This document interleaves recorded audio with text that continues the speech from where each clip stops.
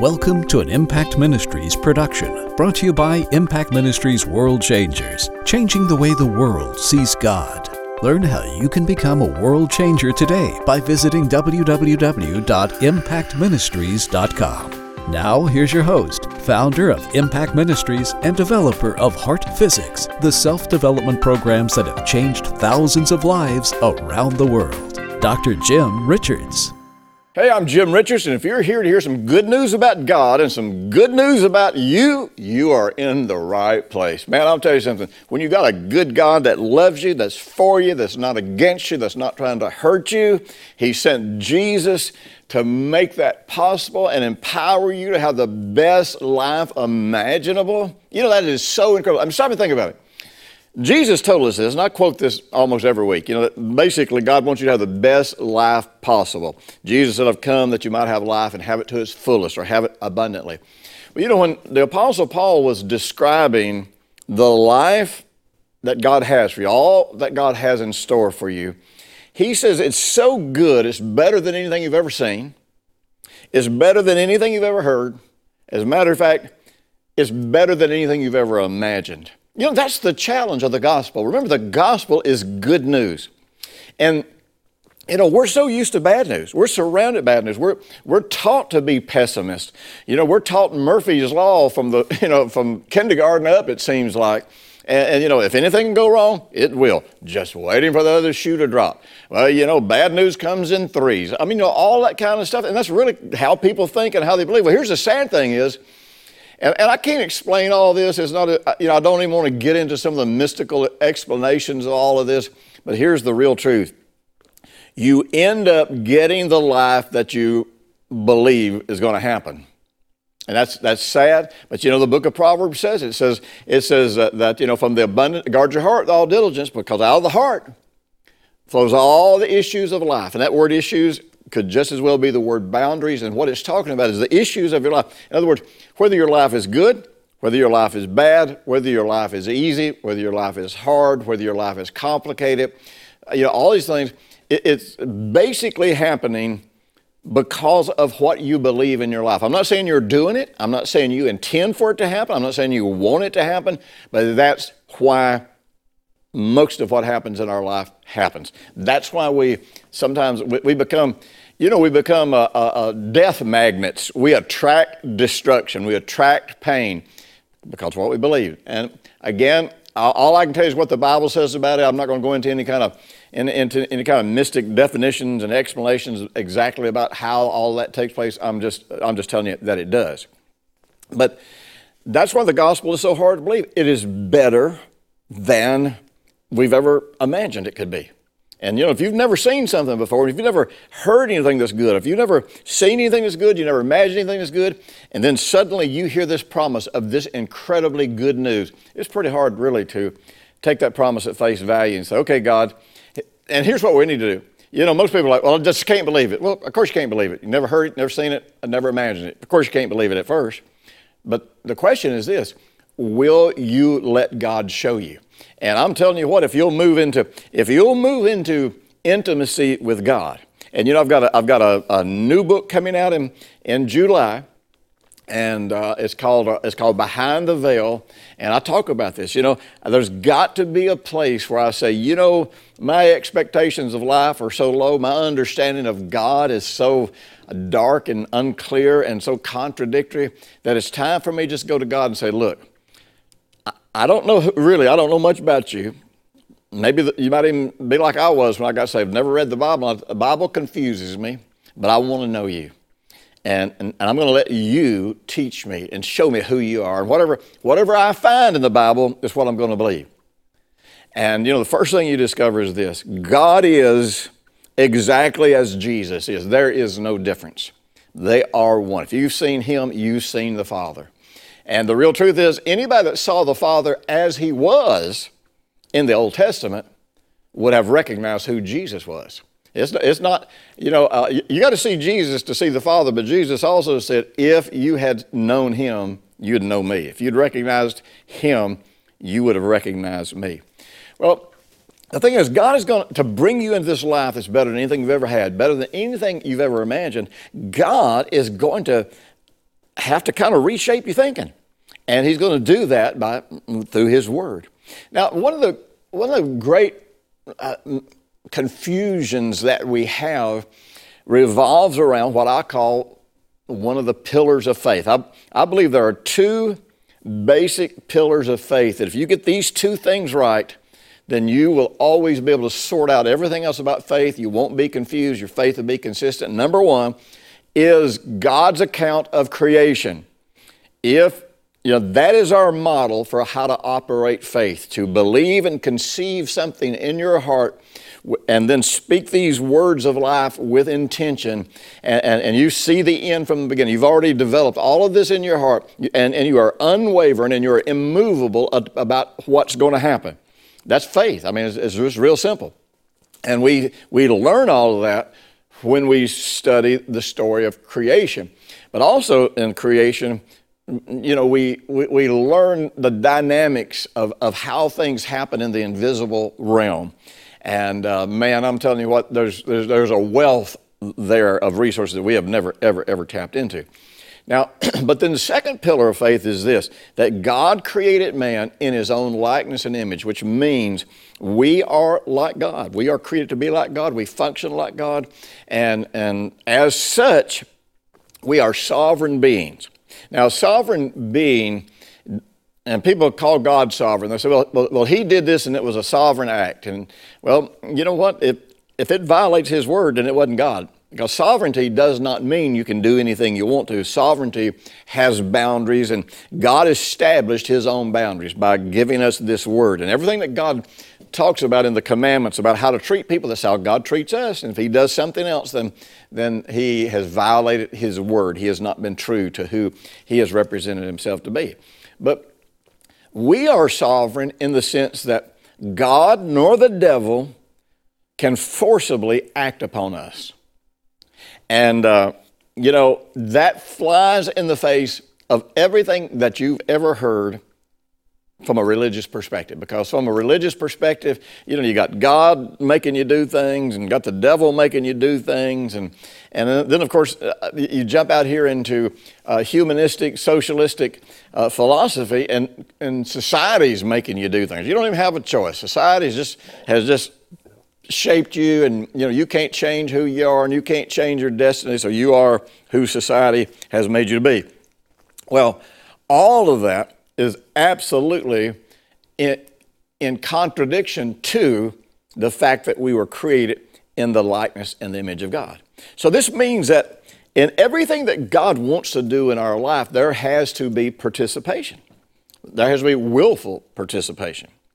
And so there are decisions that I have to make that if I do not make, God cannot make on my behalf. Now, on my behalf, he's already decided that he wants me to be whole and well, happy, saved, healed, delivered, blessed, prospered, protected, because that's what the word salvation means, and that's what Jesus accomplished for us at the cross. God's already made the decision about what he wants, and he has already put everything that we need into place so that when we make those decisions and believe that they're going to happen, that actually they come together and happen.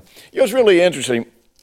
When a Christian talks about what happened in the Garden of Eden, they call it the fall of man. Now, I'm going to tell you, I use that terminology simply because I know that's the accepted terminology, but you know what? It's been years, it's been decades since I believed that was the right terminology. Man didn't fall. He didn't climb up a spiritual tree and fall out of the garden. He didn't step on a banana peel and slip out of the garden. Man did not fall. He made a choice.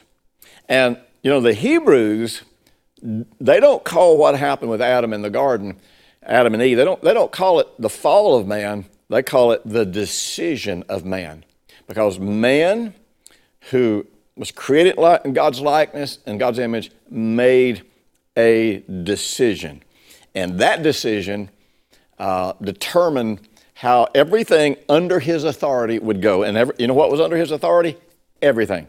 Absolutely everything. Now, let me say this. And I don't want to get too far into this, but it's really important to understand this. In the book of Hebrews, when it talks to us about faith, it talks about how that we understand that the things that are made were made from the unseen, or the things that are visible they came about from the invisible. In the Hebrew language, there's a definite difference between things that God created and God made.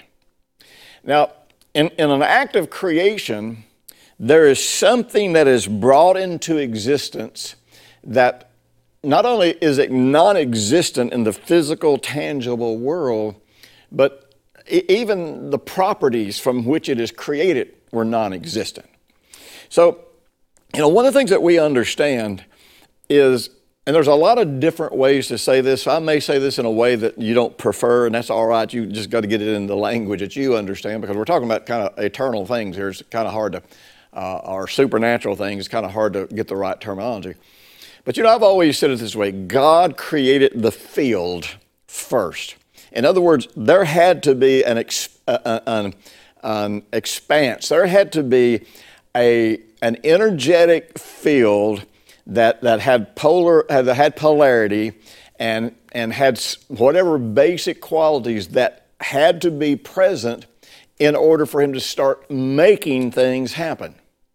Because so he creates the field, then he creates really the beginning of the universe, which expands. And I don't know that I'm saying this just right, but I'm saying that we understand that in the creation, God created. He brought from nothing all of the energy, all of the matter, all of the material, all of the things that we would need then for everything to be made, for all the planets to be made, for plants to be made, for animals to be made. Even our bodies were made. Our bodies were made from the dust of the earth.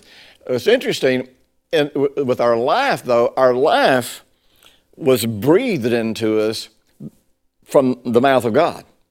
And so my reason for saying that is that we are always, because of what we believe, because of what we choose, we are always actually making things from things that we can't see. We're making things happen. Some of you heard me talk about this before, how that, with the advent of quantum science, we now know, Max Planck, he actually stated this in his acceptance of his Nobel Peace Prize, I think it was in 1927, is that he said, we have thought that man was observing the universe, and we realize now man is not observing the universe. He is at interplay with the universe, and the universe is becoming, through this interactive involvement with man, the universe is becoming what we perceive it to be, what we expect it to be, and what we believe that it's going to become. And we don't believe that. We don't. Scientists believe that, but they don't have any understanding of how you could deliberately use that. But Christians don't believe that, even though science now proves it in what the Bible has taught all along. So the truth is, on multiple levels, we're always creating the world around us. And we can make it good, we can make it bad. We can make our future good, we can make our future bad. We can make our health good, we can make our health bad. There's all kinds of things that we have control over. We can change we can reprogram our DNA, change our genetics. Things that for centuries science said no. They're going, oh, I guess we were wrong. But the thing that's amazing is good science is catching up with the Bible. And we are not bound to anything. We're not, sure, yes, there are some physical things at this point in time that we're probably limited to just because of our ability to believe or not believe them. But all this brings us down to this. God has done his part. Now, I'm not saying that God is passively sitting back doing nothing, but God has done his part according to the Bible, I believe it's 2 Peter 1:3, I believe it is, that says that he's already given us all things that pertain to life and godliness. So there's nothing else for him to do. So when we start praying for God to do something that he has in fact already done, we're doing two things. Number one, we are making a declaration of our unbelief in the Word of God. We are making our declaration in our unbelief in the finished work of Jesus. But number two, we are refusing to accept our responsibility and use our authority on planet Earth. You know, I used to say it this way. I just tried to create a little catchy phrase to make it make sense. But sadly, we tend to pray the things that we should say, and sometimes we tend to say the things we should pray.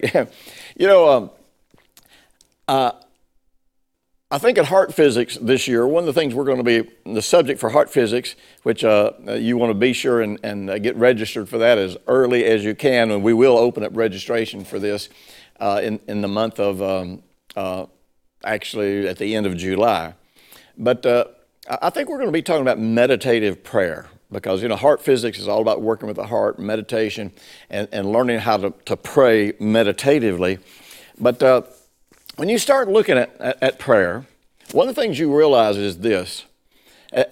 Almost everything that we are taught to pray about is stuff that Jesus said, don't pray about this. You don't have to pray about this. I had a meeting with a woman yesterday that spent years in the intercession ministry. But over the years, as she's come to understand the gospel of peace and come to understand, just like me and everybody else, we grow in what we understand.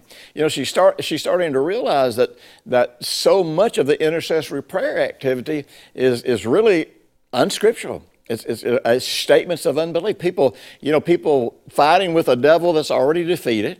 People begging God to do things that he said, you don't need to pray about this. Violating the principles of prayer that Jesus taught. Jesus said, look, you really don't have to pray to get God to take care of you. I mean, listen, if he clothes, the flowers in the field, if he takes care of the birds of there, don't you think he's going to take care of you? Do you think you need to convince God to take care of you? But let me ask you this. How much of your prayer life is about trying to get God to take care of you and do stuff for you? And Jesus said, you don't need to be doing that. That's kind of a waste of time. Jesus also said, listen, don't think that you're going to be heard for your much talking. And in that, number one is the concept of just how long you pray. We've got this idea that the longer we pray, the more spiritual we are. Well, maybe that the longer we pray, the less faith we have because, all of these things we're trying to persuade God to do, he probably already did through the Lord Jesus Christ. But also that goes into the concept of not praying formulas and special words. So Jesus, you don't really have to do all of this. And Jesus teaches us through what we call the Lord's Prayer. Now, you don't get this in the English so much, and you don't get this if you don't understand the authority of man. But he really taught us what binding and loosing should look like in real life. Because every one of those aspects of what we call the Lord's Prayer is actually an aspect of where we should take authority and speak to situations and change those situations based on our authority. See, we have authority over our life. Now, we have been talking about and we're down here to about week 7, I believe it is, or on the truth about Job. Jesus hadn't come yet. Job couldn't pray the way that we pray. There's some things that Job could have done that he didn't do. There's some missteps that Job made that caused his suffering to go on and on and on and on and on. And then ultimately, finally, God intervened and Job opened his heart to God, and they were able to get to the root of the issue. Job just didn't trust how good God was. That's all it really came down to. But you also have to keep in mind, Jesus had not died, been raised from the dead, and therefore Satan had not been cast out. He had not been stripped of his authority and power. He was still very active in the earth in a way of influencing people. And I don't know all the ins and outs of that. Nobody else does. But we just know that it was happening. And we also know he was an accuser that would come before God and accuse people. So Job didn't have what we have. So you look back at Job, and even, you can even look back at people who were victorious, like Daniel or Joseph. And even as victorious as they were in their situations, they did not have what we have. There were things they had to pray about and seek to understand, get understanding from God before they could take action in many arenas of their life and their ministry. For us, since we already have all things that pertain to God, life and godliness, and since we already have Jesus' example, and since Jesus already showed us how to do these things, then the real truth is most of the will of God is known. Because remember, when we think about the will of God, we tend to think about we tend to think about what God is willing to do or not willing to do. Well, very probably when the Bible talks about, particularly the New Testament, the will of God, it's talking about the last will and testament of the Lord Jesus Christ. And we have the last will and testament. We know the benefits that we have. We know what is ours. And then all we really have to do from that point on is act on it. I can't remember if I was speaking to you guys in the last week or two, or if it was somewhere else I was speaking. But most believers, it's like they go to the reading of the will, and the lawyer says, okay, here's what's been provided for you. I'm giving you a check for $100 million. You can use it however you want. And then, and so you're leaving and you're thinking, man, I need to buy some groceries. I wonder if it's all right for me to cash this, put this check in the bank and buy some groceries. You've already read the will. You're not going to be doing that. As a matter of fact, you wouldn't do that, but we do that with God. Jesus' last will and testament tells us that all the promises of God are ours in Jesus. So it tells us that we are delivered from all the curses of the law because we're in the Lord Jesus. It tells us that we are qualified for the inheritance because we're in the Lord Jesus. It's like, how much plainer does it have to be? So when we read those things, when bad things are happening in our life, and we read those things, and we say, well, I don't know how I need to pray. I don't want to hurt your feelings, but I do want you to face something. You are confused by your unbelief. You can read. Please, I don't want to be offensive if you have trouble reading. That's not my point, but you can get somebody to read it to you. But if the Bible says, all the promises that God ever made to anyone, 2 Corinthians 1:20, are yes for you in Jesus. As a matter of fact, the verse before that says, with God, this gospel is not yes and no. It's not yes sometimes, no sometimes, but our gospel is yes. Therefore, all the promises of God are yes for you if you're in Christ Jesus. How much plainer can it get? But because we don't believe how good God is, we don't believe what Jesus did at the cross, we just go, I know He promised this and He promised this, but I'm not sure that's for me because I've done some things wrong, I've messed up a little bit. Well, you know what? I'm not encouraging you to mess up because it messes up your heart, makes it hard for you to believe, it makes it hard for you to believe that the promises are yours, it makes it hard for you to receive anything from God, but it does not make those promises untrue. And if you'll start participating in those promises, I got news where you'll get to the place where these places you've been failing and compromising are not that important anymore because now you have found life at its very, very best. So you say, well, okay, well, I'm not sure then. Okay, what's God's part? What's my part? I'm glad you asked. God's part is this: I am going to send my Son to the world who will become your sin. He will experience all the curse of the law that you should have experienced as a result of this. He's going to be separated from me and die so that you'll never have to be separated from me and die of the sinner's death. He's going to use his faith to overcome the sin that's holding him in the grave, and so that you'll never have to do that for yourself. He's going to believe all the promises I made about him, all the promises I made about his destiny and his calling, and he's going to be raised from the dead.